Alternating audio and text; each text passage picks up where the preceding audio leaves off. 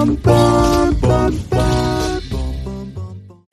and welcome to the Catholic Nerds Podcast, your binary source for quality Catholic nerdery. This is Scott. And Colby. And Eric Dumont. And very special guest today we have Dr. Jennifer Roback Morse. Hey, everybody. Thank you so much for joining us, Dr. Morse. We most of us Catholic nerds are from Louisiana, so we've been fans of yours from afar for quite some time now. And I know you may be wanting to get back to the motherland of California, but we're so grateful for you to be here. She says no. She's shaking her head. She's no longer an honorary Cajun. She is an official Cajun. Yeah. I don't know about that, but actually, I'm originally from Ohio. I'm actually a Buckeye. Oh, okay.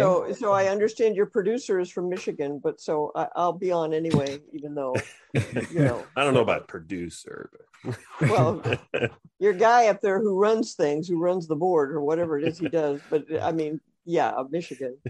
Well, it's all good. Yeah, but we like being here in Louisiana. We were in California almost 20 years. Oh, wow. And we left in 2015 because we just couldn't take it anymore. The politics were just too crazy. And honestly, we got out at a good time. I'm glad that we left when we did, because things really deteriorated. And particularly around the whole COVID pandemic plus response to pandemic plus, government overreach, blah, blah, blah, blah, blah. California has really become very unlivable. So I'm glad we, extracted ourselves when we did. Well, we're very happy to have you here in Louisiana. Well, sometimes we suffer from the brain drain, but you're an infusion for us. Well, I'm glad to do it. But, a lot of people are leaving the coastal cities. There's been a lot of big exodus out. The only problem here in Lake Charles, of course, is Laura, Sure. Hurricane Laura, Hurricane Delta. And as you guys may know, because you've had a few natural disasters over there in Baton Rouge yourselves, people leave and a lot of times they don't come back.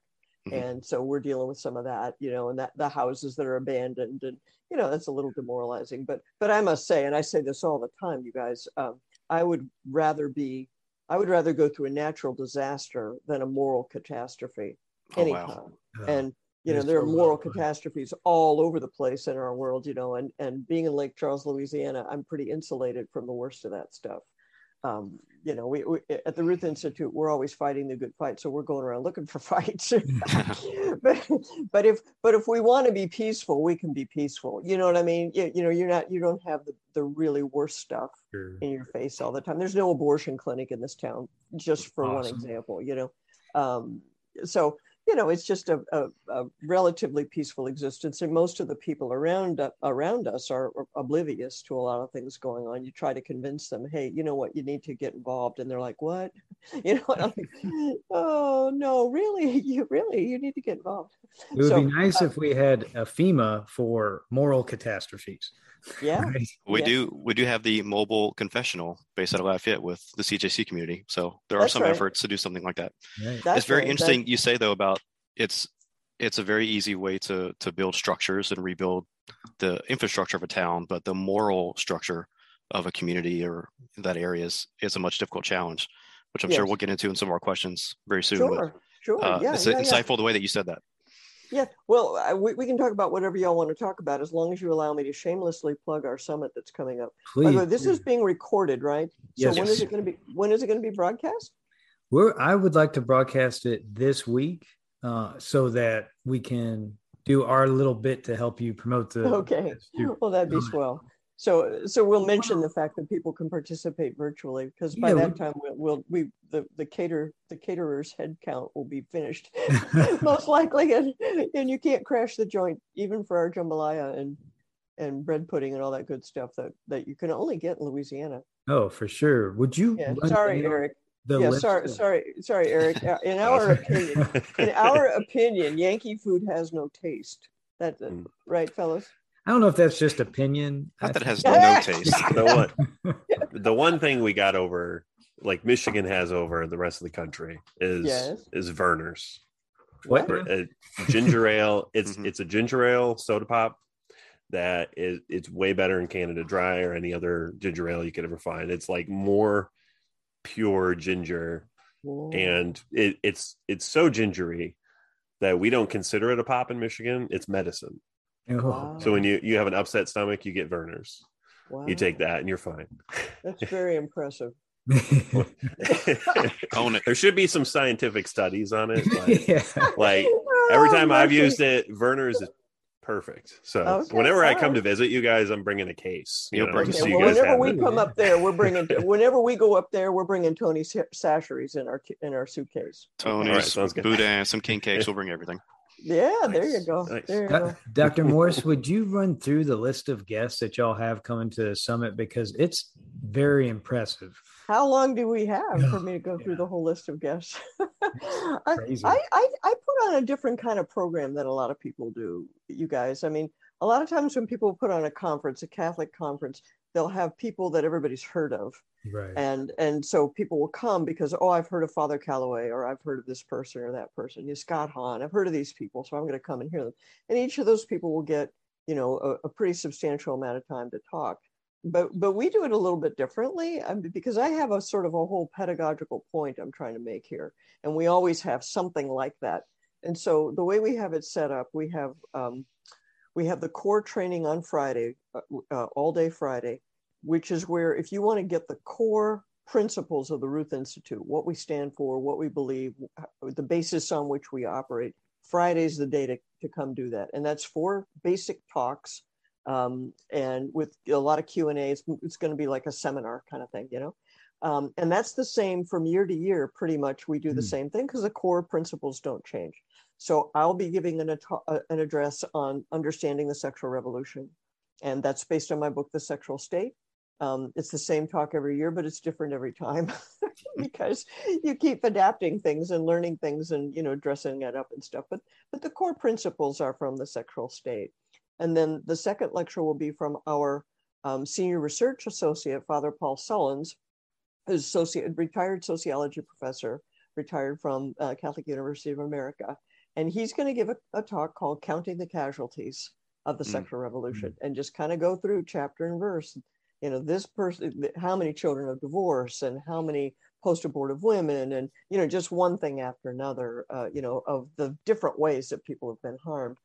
And then after lunch on Friday, we'll have Dr. Quentin Van Meter, who's president of the American College of Pediatricians, which is a group that your people should know about. If they don't already, you should know about the ACPEDS. And Dr. Van Meter will give a talk called The Medical Costs of the Sexual Revolution. So that will include, the whole range of things such as STDs and hazards of casual sex and hazards of abortion, and then of course something about the whole attempt to change the sex of the body, which is a medical disaster, complete disaster. Sure. And then the fourth of those talks will be a talk by my colleague Don Fetter on demographic winter, the problems associated with population decline. And this is a talk where, there aren't that many people who will talk about this subject. But the fact is everybody's been brainwashed into thinking we have too many people on the planet. And so we're just going to go right at that and, take a whack at that tree and say, that's just completely crazy. That's just completely wrong, that there are too many people and we're going to have a lot of problems associated with population decline. So that's day one. That's the core training. It's day one. That's full. That's quite a day. Yeah. And then Friday night is our awards dinner. And this is also a key thing that we like to do. This is where we sometimes have people that you might have heard of. And so the people we're giving awards to, you might have heard of some of them, but some of them you haven't heard of. And that's deliberate, that's by choice. The keynote speaker that night will be Kristen Hawkins, who's president of Students for Life of America. And a lot of people have heard of her because her organization has 1,200 stinking chapters around the country. Okay. I mean, high schools, colleges, if you've got kids in that age range, you've heard of Kristen, because she has had such an impact on so many people. So we're going to give her the Pro-Life Leadership Award, and which we made up just for her. And she'll be the keynote speaker that night. And that's where you will get your great Louisiana cuisine. And we do have people coming in from all over the place, I'm sure, just for the the seafood that we have. And by the way, in Lake Charles, just so you know, in Lake Charles, in our diocese, Meatless Friday is observed everywhere, you know. Good. And if I gave a dinner where we serve meat on Friday, no one would come. That's awesome. Okay, I'm just saying, no. Because I'm pretty sure I'm the only one that ordered a fillet of fish today at McDonald's. The first year I came here, and the first time we did this dinner, you know, the people sent me these worried messages. So, what are you serving for dinner? Red snapper. It's going to be great. So there's Kristen. We'll get an award, and then we always give an award to some kind of expert, some kind of activist, and some kind of witness. And this is really the three-part structure that we have in our Summit for Survivors of the Sexual Revolution. The concept of survivors of the sexual revolution implies that people have been harmed, right? That there's something that you have to navigate and get over and not be killed by, you know. And so the witnesses are people who have experienced some aspect of it, either self-inflicted or inflicted by others, and who are now willing to talk about it and tell the whole truth about what it was really like, which of course you will never see in the mainstream media or in a sitcom or, you know, anything like that. You'll never see anybody who's been harmed by any of these things. It's always jolly divorced couples and gay couples and so on and so forth. Right. And then we always have somebody who has some kind of expertise. And then we always honor some activists. And so the witness of the year this year is Mr. Walt Heyer. And some people may have heard of Walt Heyer because he's very well known to people who have delved into the whole issue of transgenderism and whether it's possible to change the sex of the body. Walt is now in his 80s, and he was one of the earliest people to attempt to live as a woman. And he lived as a woman, presented himself as a woman, did a whole bunch of surgeries and things to his body. And after 8 years of that, realized it wasn't solving his problems. It wasn't making him happy. And so he walked it back and had a profound conversion experience. And now he and his wife help other people who are dealing with this, either people who've been through it and are trying to detransition, or people who are considering doing it, or their kids are considering doing it, and they're trying to figure out, you know, how to survive it. So Walt is he's a wonderful human being, and his wife is a wonderful human being, and you should come just to shake their hands, you know. Yeah. I think, you know, because they're just great people. I wish we had more people that had survived this to live to tell others the cautionary tale, but exactly. Get a lot exactly. And you know, Scott, that's why we try to give a microphone to people in these situations, you know. So we've got others later in the day, you know, the next day we've got more. And in past years, for instance, we've had survivors of divorce. One year we did a whole panel on divorce and listened to adult children of divorce and abandoned spouses, and you never hear their stories. You never hear. And your book does such a good job that, you know, the first chapters of, you know, going through those kinds of eyewitness testimonies of the revolution. And your book is just awesome for being systematic in its approach, but at the same time very digestible. So I feel like it's a great book to arm people. Well, thank you very much. That's my book, The Sexual State. Yeah, thanks for having that background there. Yeah, which we will also link in the show notes. Yes, make sure we'll do that too.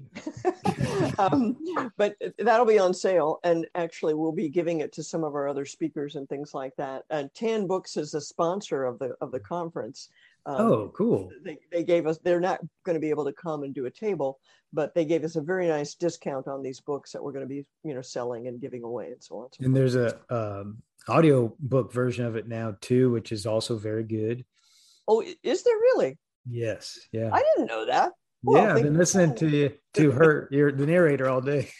All right, very good. Very well. I didn't read it. Okay, it's not my voice. No, it's not. No. Yeah, I figure if you didn't know the audio version was out there, you probably didn't read Yeah. right. Good thinking. Good thinking. So, yeah. So that's Walt, the public witness of the year, and then I'm going to give an award for activism to these two women who have an organization that they call Advocates Protecting Children. And these are two women, basically two moms who are on fire on the trans issue. That's Aaron and Maria, right? Exactly. How do you know Aaron and Maria, Scott? We're interviewing them Monday. Oh, no. Had you already heard of them, or did you hear of them through me? No, I only heard about them through the summit. Oh, yeah. All right. So all right. Mission accomplished. There's a feather in your cap. So that's what we want. We want, these are people who deserve more attention than they're getting, I mean, no offense to Catholic celebrities and celebrity priests and stuff, but they don't need my help. Yeah. No, they don't. They don't need, so, but Aaron and Maria, it says Aaron Brewer, Maria Keffler, two moms, and they are for different reasons. And they each have their personal reason, but they are on fire about the trans issue. And I literally cannot keep up with these women. They have written books. They have a podcast. They appear in front of state legislatures to testify. They have picketed in front of gender clinics. Wow. Goodness. That's awesome. Okay. I haven't begun to think about picking in front of gender clinics, I mean, I've done lots of that in front of abortion clinics, but I haven't wrapped my mind around that yet. Yeah. I tell you, you get into that issue. It is ghoulish. It is ghoulish. Some of the things that are going on, and I predict that sooner or later there's going to be a raft of lawsuits. Oh, wow. I certainly hope so. I mean, because it's horrible what's going on. I don't mean to be ghoulish myself, but if there's a good personal injury case, I think that would be an awesome way to take down some of these. Oh, no question. Yeah. No question about it. No question about it. And there, if there aren't, there should be there. And there are people trying, but I so far the right set of things hasn't come up. It's more complicated than it looks. I guess since you're an attorney, you're probably aware of that.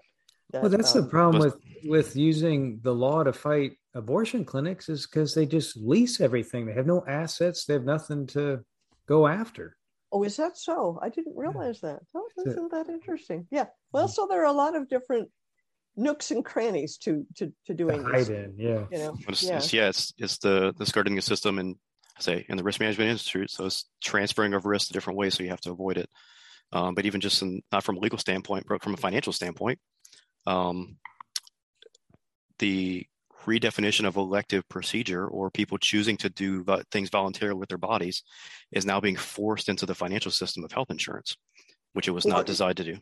For the trans issue, right? Yes. So trans, even other medical issues that were not really designed for a risk transfer that are being forced into the system, which also inflates the cost for the general public. Yeah. So tell people a little bit about that, because for a long time I thought, gosh, maybe the insurance companies will put the kibosh on this thing. Why don't the insurance companies say we demand proof that the person really has gender dysphoria? We demand proof that they're not mentally ill in some other way, because it'd be so much cheaper to deal with it some other way. Why is that, Colby? Why don't they do that? It's challenging. So with the passing of the Affordable Care Act, right, some years ago, there were a lot of things that Obamacare. Let's be clear. Obamacare. Okay, Obamacare. Right? We'll say it. Right. We're in this forum. Yeah. Okay. Sorry, my institutional and academic brain is trying to call technicals. Yeah. But yeah, there's been this shift over the last 10 to 20 years to redefine or to shift things that were not necessarily designed from a health perspective to recategorize them as health care. So we see this very commonly with abortion, right? So a lot of the arguments say that's not necessarily health care. Those precedents and those issues are being transferred to transgender issues. So what used to be considered elective procedure, in many cases, if you do have a doctor who has prescribed, right, or is justified that through their evaluation, you can proceed through this procedure or these hormone therapies, whatever, because it is an appropriate use of your right to healthcare. I see. It then forces it into the system, which is not designed nor priced to really do efficiently. But the Affordable Care Act, or Obamacare, it's actually explicitly in the law to socialize the risk of all health categorizations to eliminate the need for medical underwriting. So what does that mean? In plain English, what does that mean, Coley? So instead of being able to calculate actuarially what it actually costs for healthcare in this country, making everything categorized as healthcare that will be serviced by a doctor or in a healthcare facility makes it easier to calculate what the cost of health is just from a national standpoint. It's still kind of high level, but the more things we can categorize as healthcare, the easier it is to estimate the cost of it instead of individually trying to price risk per person. So socialized medicine, essentially. So if it's covered, we just calculate how many people are going to end up needing it, we think, and that's what it costs. We're going to pay it no matter what. Or proportionality, because I mean, right. I'm not sure exactly the numbers or the percentages for people that identify as transgender or other gender dysphoria, but relatively speaking, the proportion of people in the population is small. Mm-hmm. However, the cost of those procedures or the cost of those therapies is very expensive. Right. So, and, one of the things that we hear from distraught parents, right, because distraught parents find their way into our little network of Maria and Aaron and me and, some of our friends and stuff. One of the things we hear is that the school counselors will put their teens, their teens onto Medicare or Medicare, Medicaid, on Medicaid, so that these procedures can be covered without the parents' knowledge or approval and so on and so forth. Yep, that's how they get around all that, So I'm in several insurance professional forums where people either on Reddit or others that they seek out advice. One of the most common questions is from usually teenagers seeking out procedures or therapies without the consent of their parents on their health plan. Mm-hmm. And so ethically, it's very difficult to give them advice because I really don't want to give them the advice. Right. But unfortunately, there are ways for minors to seek medical treatments outside of their parents' consent. Right. It usually depends on the state, but yeah, in many cases they can. And that's been part of the sexual revolution for a long time. We're getting off the topic of my summit, sorry, which we want to go back to. But this is a really interesting point, in my opinion. This is a very interesting point because people ask me, Dr. Morris, where did this transgender thing come from? Oh, it's like, well, wait, it didn't just drop out of nowhere. For a long time, the federal government has required doctors to give contraception and abortion to teens, to anybody over puberty, without their parents' knowledge or consent. That's been going on a long time. Isn't that right, Colby? That is, yes. Yeah. Okay. So I'm not making that up. I put that in the sexual state, by the way. That is in the book. So it's on topic in that respect. And I'm sorry in a way that we didn't discover you last year, Colby, because last year the theme of the summit. This year, well, never mind. Last year, the theme of the summit was reclaiming the professions for life and marriage. Mm. And we had a whole panel of doctors. We had Dr. Van Meter and somebody from the pro-life OBGYNs and the Catholic Medical Association and so on. These people who feel they have to form their own organizations because their professions have just gone completely down the tubes, completely corrupted. It's been hijacked. Completely. Yeah. So having the perspective of an insurance person, that's really interesting. That's a really interesting. When you come, because you guys are coming, right? We'll be there next Saturday. Yeah. When you come, we'll have to introduce you to Dr. Van Meter. And I don't know what other physicians will be there, but I just think that it will be an interesting connection for you guys, to. And this is another reason people should come to the summit. You will meet very interesting people, not just the presenters, but the people in the audience are very interesting. That's a great point. Yeah. Where were we? You were introducing the second day of speakers. Oh, No, you were speaking about the different awards you were handing out. I hadn't even finished the doggone awards. We're still on day one. Not to add one more interruption too, but we should also go over if you can't make it. You can go to the summit virtually. That's true. Thank you for bringing that up. Eric is salivating over this virtual pass thing because he's not coming down from Michigan. I don't know what's wrong with him that he's not coming down from Michigan, but oh well. Yeah. Is it the gas prices at like $5.20 where I live? So yes, there's a virtual pass, and we'll be selling those virtual passes even past the day of the summit. And I'll tell you why, because it entitles you to watch it in real time. And when you're watching it in real time, live stream and all that, you can ask questions, you can type into the chat and you can participate in that way. But then when the summit is over, you will receive a link to the raw video footage.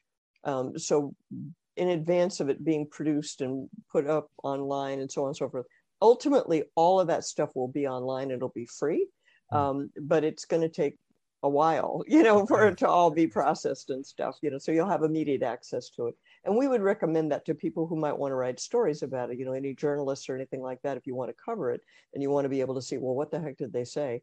Then you can go back and look and review that content. So Eric, thanks for bringing that up. I really hope that a lot of people will watch virtually. We've got somebody who's going to be tuning in from India, it looks like. We sold the pass to somebody in India. Fantastic. So, but anyway, one last award I got to tell you guys, since this is a Catholic nerd show. Oh yeah. I have saved the nerdiest award for last. Wonderful. She's prepared. All right. Are you ready? Okay. This is the Ruth Institute Scholar of the Year. And I invented this award for Mark Regnerus back in the day, back in 2018, the first time we did it. You know who Mark Regnerus is, you guys? No. Heard his name, but not familiar with him. Oh, what kind of nerds are you? Apparently not good ones. Come on. We're too nerdy about the topics we're nerdy about. We got our cards here. We have to punch out a hole every time we don't live up to our name. This is a different zone of nerdiness. Okay, so Mark Regnerus is a sociologist at the University of Texas, Austin. And that's why I don't know him. I'm a Texas Aggie. Oh God. Okay. Dear. Oh dear. We're not stepping into that. No. And we got to stop you. So our running joke also is Scott is so proud of being Aggie. He has to find a way to drop it into every episode, and you just queued him up for it. You teed that up perfectly. Either I could either talk about the wonders of Texas A&M or the horrors of the University of Texas. One or the other. Well, all right then. So you'll like this story. So Dr. Regnerus years ago was the guy who wrote the very, very solid study showing that children of same-sex parents actually have problems. Mm. And for that, he was pilloried. It was horrible what was done to him, and not just by his university. It was a nationwide witch hunt. I've read that study. Yeah. Yes. So now that I'm saying that, you remember that. So anyway, in 2018, he is the most investigated professor in all of the United States, I'm sure. Wow. And he has sailed through, he has come through. And in 2018, he finally got promoted to full professor. And so I said, doggone it, we're gonna sing to the rooftops to congratulate Mark Regnerus for finally getting promoted, because nobody else will. Oh, I was thinking you were saying Margaret Harris. You're saying Mark Regnerus. Mark. Gotcha. All right. It's a guy, Mark Regnerus, very Latin sounding name. Like, you could have a plural of Regneri, but anyway, Mark's not coming this year. That's just a nerdy thing for me to tell you that's why I started it. That's what inspired me to do it. So this year, the guy I picked this year is Professor Scott Yenor from Boise State University, who's a political philosophy professor. And he has written 2 different books on the family in political philosophy in one way or another.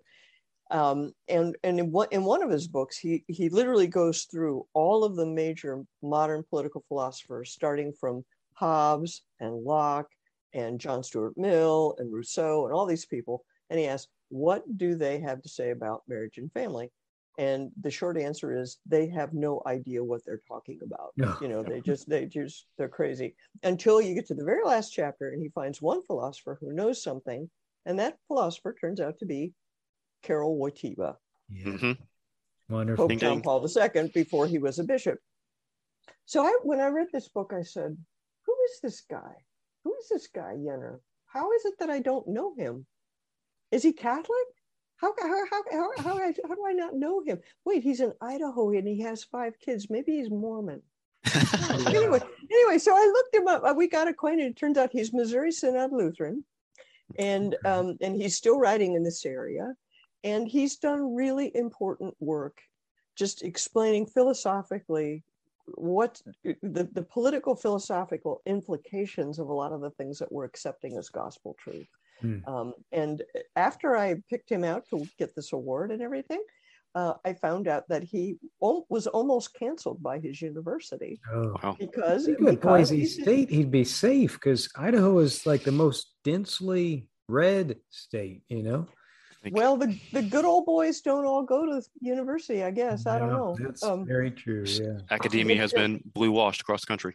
Yeah, but he said something mean about feminism, and the students went bonkers, and the university administration went bonkers, and so on and so forth. But once again, he has triumphed. He has survived it and stuff. So we'll drink a toast to wonderful Dr. Yenner. But he's one of the most interesting things he has to say is to say that the modern world has no room for love. You know, that when if your view is that everybody's an autonomous individual and everybody's independent, and that's what it means to be an adult person, is to be independent. Well, why do you need love? What is the purpose of relationships? There's no room for any of that, you know, and he's correct. I think he's completely correct. So anyway, he's a really good guy. And then, so that's Friday. That's the first day. You guys aren't even coming Friday. No, we're missing all the good stuff. So do you want to hear about Saturday, or you could just wait until you get there and see if you like it? I really want to ask you about no fault divorce. Oh, okay. Well, you know what? You can post a link to the sure. To absolutely. Yeah. What's going to happen, so people can see what we're going to talk about. We're not going to do a huge amount about divorce, but we can talk about that. What do you want to ask about? Well, if you could kind of trace out how we suddenly had no fault divorce in the U.S., just, you know, I can link to your book to have, if you want the full story, but then how we can fight it. Because if I were to ever get into politics, that would be the singular issue I'd want to fight, assuming abortion's already, you know, gone the way of the dodo. That might be a big assumption. I have a somewhat related question too. It's kind of theoretical, but so around the idea of no fault divorce, also the purpose of a marriage license. So it seems like possibly back in the day when you had to apply for a marriage license, there actually was work involved and some type of effort. And there were things that were around that. But today it just seems like it's a administrative thing that you just have to do and sign in order to have a civil relationship with someone. So well, I don't know much about marriage licenses. I can't really speak to that part of it. But what I can say something about is about no fault divorce. And that is something that did seem like it came out of nowhere. And yet when it happened, the first state to do it was California in 1968. And by 1975, pretty much every state except New York had it. And it was through the American Law Institute, I think, a lot as was the kind of the technical way that it happened state by state. And of course, family law is all state law anyway, so it's not going to be a federal thing, and there's not going to be a federal fix for it. But the thing that's interesting about it is that it was presented to the public as a great increase in freedom, you know, because you don't have to stay in a loveless marriage. And you don't have to, it's so much cheaper to get divorced if two sensible people want to call it quits, then they don't have to prove fault and they don't have to present evidence and so on and so forth. Well, what nobody seemed to have predicted is that if you treat the guilty and the innocent the same way, you're going to end up with more people committing marital faults. You know, you're going to end up with more guilty conduct that you would have previously sanctioned. You know, you're not sanctioning, you're going to get more of it. Econ 101 there, right, Colby? And so that's part of it. And the other part of it is that no one seems to want to admit that what it really is unilateral divorce.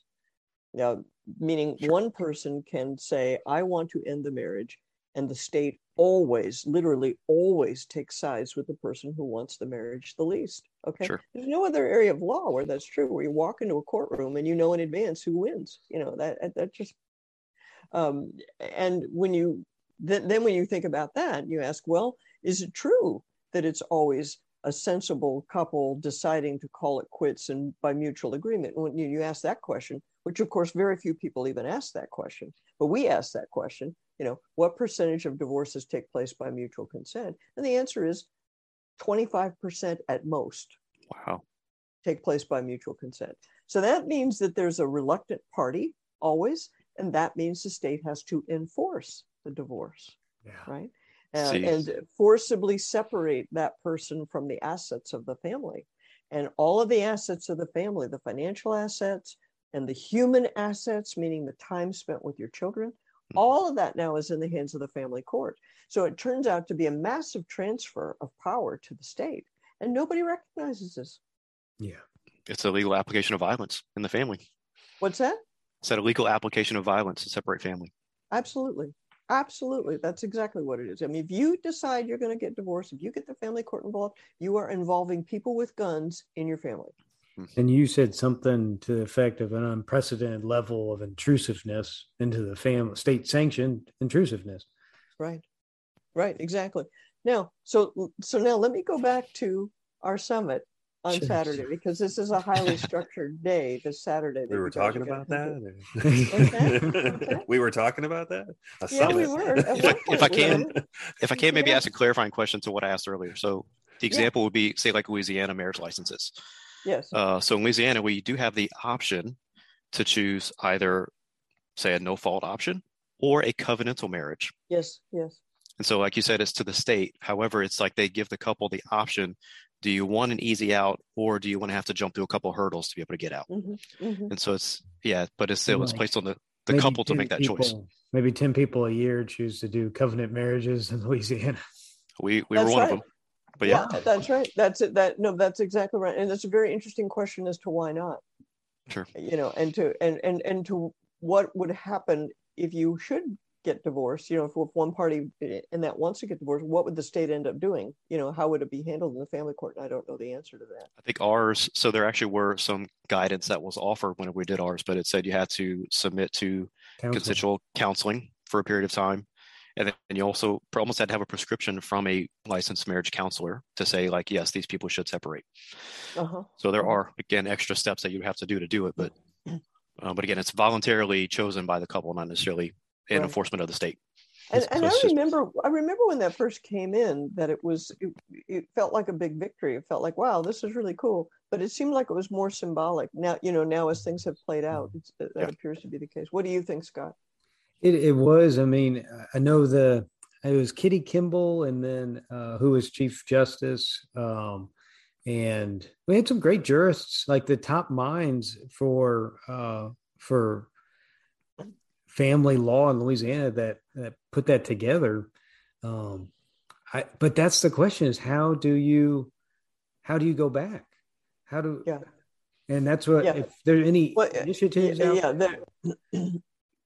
It would help if the Catholic Church would say, if you're going to get married in a Catholic church, covenant marriage is Catholic marriage. And unless you check off the covenant marriage box, you're not getting married in this church. Ooh. And that's the problem, is that the people that created covenant marriage in Louisiana weren't Catholic. So I don't know if we have the same definition of covenant. Yeah. Right. But it corresponds roughly to the Catholic position, right, that marriage is for life, and that the presumption is that it's permanent. And so, your pastor could, in principle, pastors could say all kinds of things in principle that they aren't saying. They could say, hey, you guys, I see here you two have the same address. We're calling off the marriage prep until you separate. Okay, come on, you guys, get serious. I mean, I don't know. This point, that horse has left the barn so long ago. I don't know what the clergy would. I don't know how people would react, but it's a mess. I mean, that's a component of the mess. I think even our marriage coordinator, when we did ours, we took it as a pretty serious step and a decision that we had to make. It wasn't even a question for us, but when we mentioned it to them, they're like, "Oh, that's nice. That's really interesting. I'm glad y'all did that." So it was the clergy who prepared you said that. Our marriage coordinator at the parish. Yeah. There was anyway, here's the way we're going to talk about no fault divorce in the context of the conference. Okay, Summit, Survivor Summit. Okay, the very first thing that's going to happen on Saturday morning is I'm going to get up and give a 15-minute speech on defending traditional sexual values like a pro. And when you come and you sit through the whole day, at the end of the day, you're going to get a flash drive. We just made it today. You're going to get a flash drive that has my slides on it, that has the script on it, that has a recording of me doing it that has a bunch of resources on it, so that you can defend traditional Christian sexual ethics like a pro. That you can do this without apology, without fear, that you can, because this is the fundamental issue, and way back in the day, before Roe v. Wade, there was a guy in Cincinnati, Dr. Jack Wilkie, who had a set of slides showing fetal development. And lots of people used those slides to go around and talk about the central issue, which is the life in the womb. What is it that's in the womb? And what we want to talk about is, what is marriage and why do we need it? And what is the purpose of human sexuality? We got to keep this issue alive. After the Obergefell case, the whole marriage movement pretty much threw up its hands and said, oh, well, we tried. Oh, well, this is too hard. We're going to do something else, So after I give that talk, then there'll be, at some point, I forget exactly what order it's going to be in, the three big ideologies that are in the book, The Sexual State. Well, I'll have different experts talking about each one of those. So we'll have Dr. Steve Baskerville talking about the divorce ideology and the harm that it does. And we'll have Father Shannon Bouquet, whom you guys may know. He's president of Human Life International and also a Louisiana boy made good. He's been home. I was a parishioner of his for a year. He's a phenomenal person. Okay. Yes. Yeah. Okay. So Father Bouquet is going to talk about the contraceptive ideology. And then I'm going to bring in Katrina Zeno, who's a big theology of the body person, to talk about the gender ideology. So we'll, just kind of lay that out with a little more depth in each one of those things and give people something to chew on, something to get the wheels turning. And then we'll have a whole panel on learning from the past, where a guy named Arnold Culbreth, who worked with Dr. Wilkie, is going to talk about the early days of the pro-life movement. And my friend Pastor Jim Garlow is going to talk about working on Prop 8. What was that like? So the whole panel on the past. Prop 8 was the California measure to outlaw same-sex marriage. Is that correct? To put man-woman marriage into the Constitution of the state of California. And by the way, let me remind you, we won that election. Yeah. Just for the record, we won the election. It was taken from us by the courts, as everybody knows. So that's the past, learning from the past panel. And then we'll have, and then at some point, the Aaron and Maria are going to get to talk for 45 minutes about activism and the trans issue. And then we'll have somebody talking about, and then we'll have Walt Heyer giving a talk about how change is possible. And then we'll have a few, what do you want to call it? We'll talk about ex-gays. I hate that term, but Paul Darrow, who lived a gay lifestyle, who was an international fashion model and walked away from the gay lifestyle. He's a big fan of Mother Angelica. His story is great. And then a Black woman who lived a lesbian lifestyle for years. And she got fed up with it and walked away. It's Charlene Cothran. So she'll be giving her testimony. And Father Sullins will be giving some of his sociological results on how sexual orientation change therapy doesn't hurt people, right? That trying to help people with so-called conversion therapy, which the bad guys are trying to ban, that therapy is not harmful. That therapy is actually helpful to people. So, and then the very last panel is going to be different ways of talking about different aspects of healing. So we'll have a young married couple who have a ministry to adult children of divorce, and they'll talk about their ministry and what they do. So that's something for survivors. And then we'll have Mrs. Lori Hoy, whose husband Walter, she and Walter Hoy and Lori Hoy, they're very, very big in the Black pro-life movement. Okay. And Lori's going to talk about the post-abortive congregation. This is one of the things that she and Walter have discovered in dealing with, trying to deal with abortion in the Black community. People don't realize African Americans are deeply religious people. They take their Christianity very seriously. If you walk into a church, half the congregation is post-abortive, right? And including the pastor, maybe, right?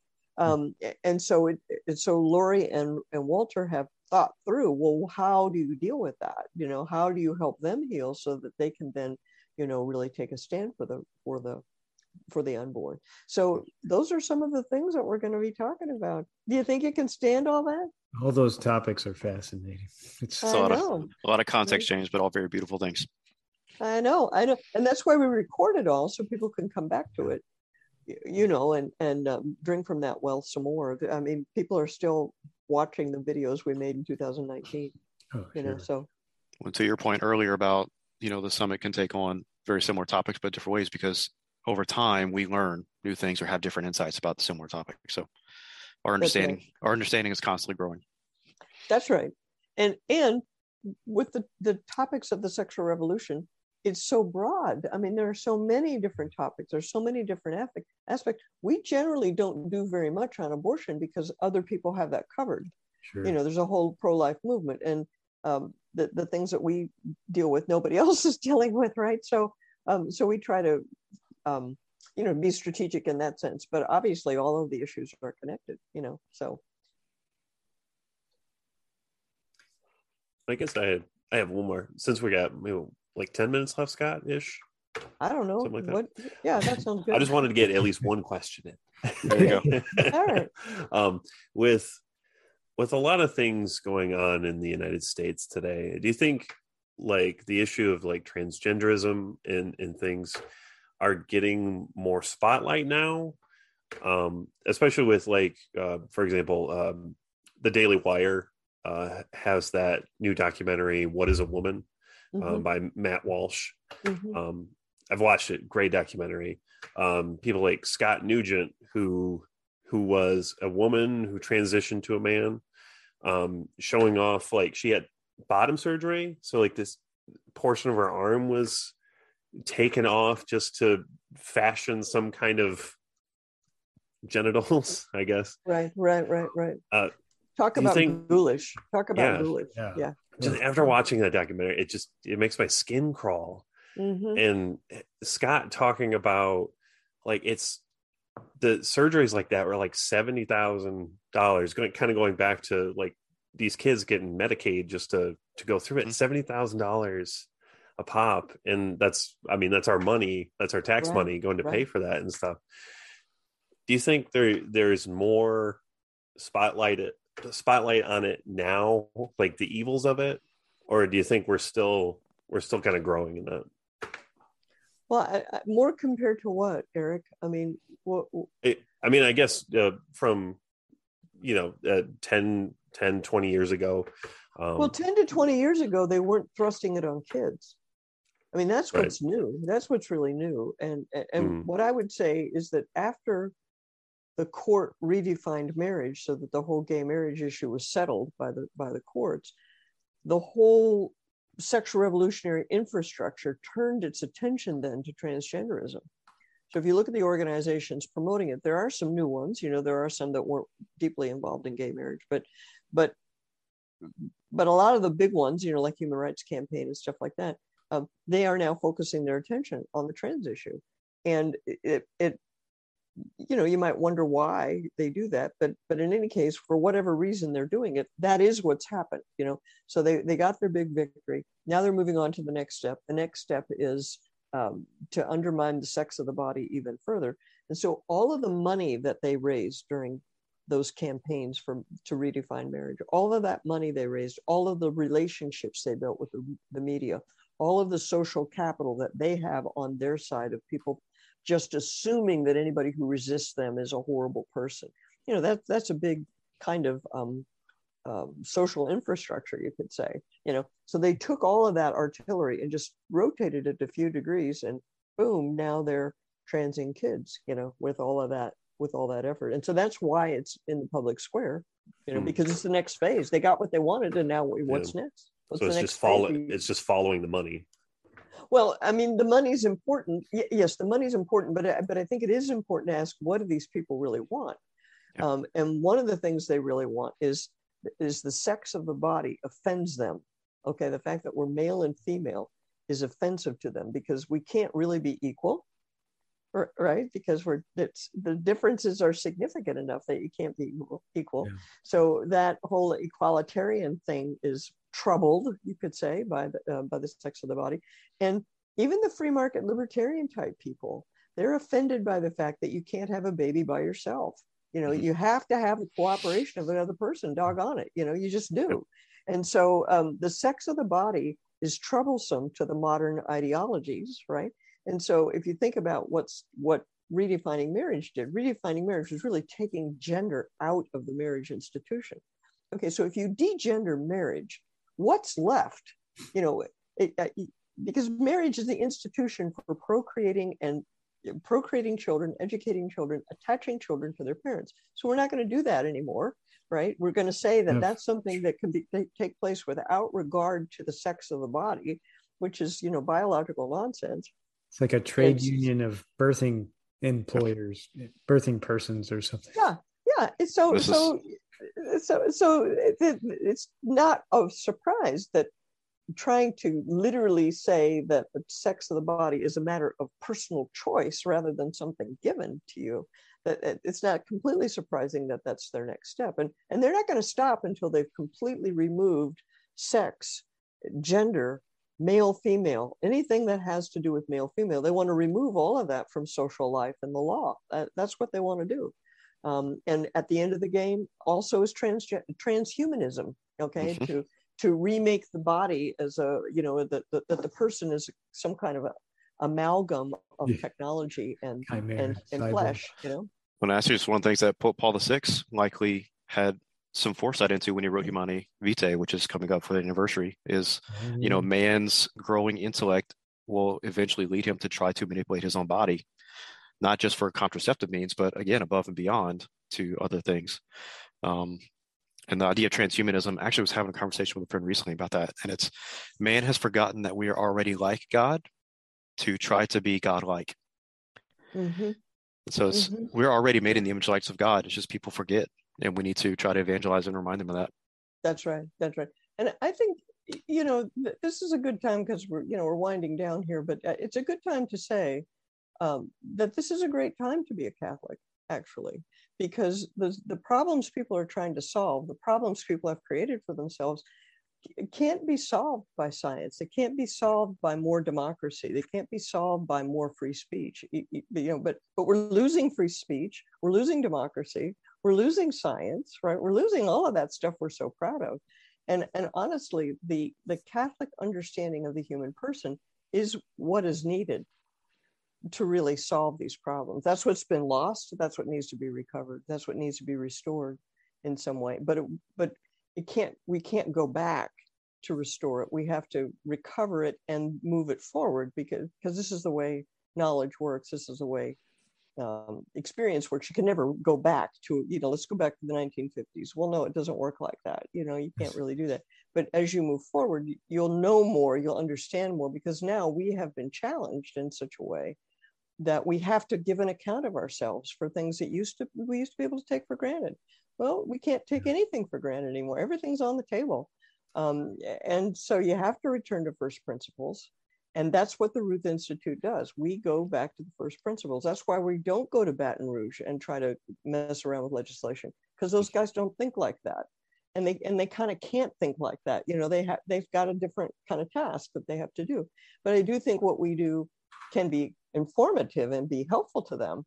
But that's not our role at all, at all.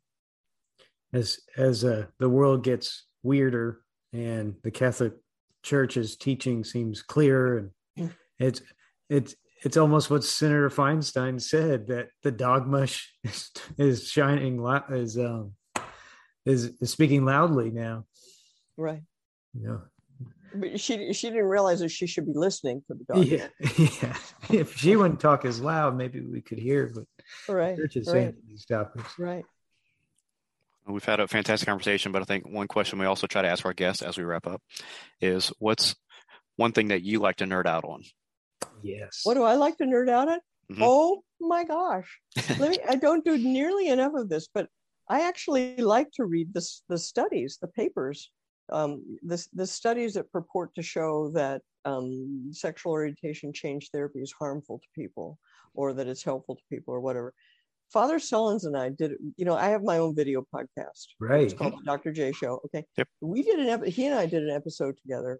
It was, I personally think it was hilarious. We had a ball. We just went through his paper line by line, table by table. And at one point he asked me, I said, so tell people what that P stands for. It's a statistic of showing statistical significance. Explain what that means to them. And he goes, your p-value. Wow, you want to do that? I was like, yeah, come on, Mm-hmm. So it was a lot of fun. You guys should watch that video, even if you don't nerd out on statistics. I think you would appreciate the spirit of the thing. Already have, but I'll do it again. Oh, is that so? Oh, great. Well, what's your favorite thing to nerd out on, you guys? Oh, I'm the video game guy for the channel. I got my stack of games that spins. Whoa. That keeps going. It's got 4 sides. And board games too, right up here. Board games. Yeah. Lots of books over here. I got 2 St. Joseph pictures. Right? If I could do this backwards kind of thing. Oh yeah. That's just me. Yep. How about you, Colby? So right now, I am actually going through 2 things. I'm rereading Man and Woman He Created Them, Theology of the Body by Pope John Paul II. Excellent.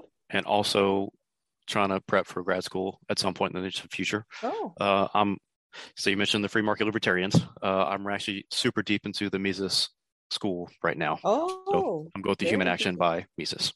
Very good. That's very good. How about you, Scott? Well, I love the confluence of like the Bible nerd and sci-fi and fantasy. So to that effect, I've written The Theology of Sci-Fi. What? And then Lord of the Rings and the Eucharist. I love nerding out on Tolkien's Eucharistic theology that he put in his book. So yeah, it's my favorite. Oh, that's very cool. I think all of us in general, Lord of the Rings, huge Lord of the Rings fan. I think we had, was that last year? We watched all the extended editions of Peter Jackson's Lord of the Rings back to back. We started at like 8 a.m. and went to like 8 p.m. or something around there. Just a whole day marathon. Every movie back to back. Live stream the whole thing. Yeah. So that's cool. Next time we do that, be on the lookout for an invitation, Dr. Morris. All right. Sounds good.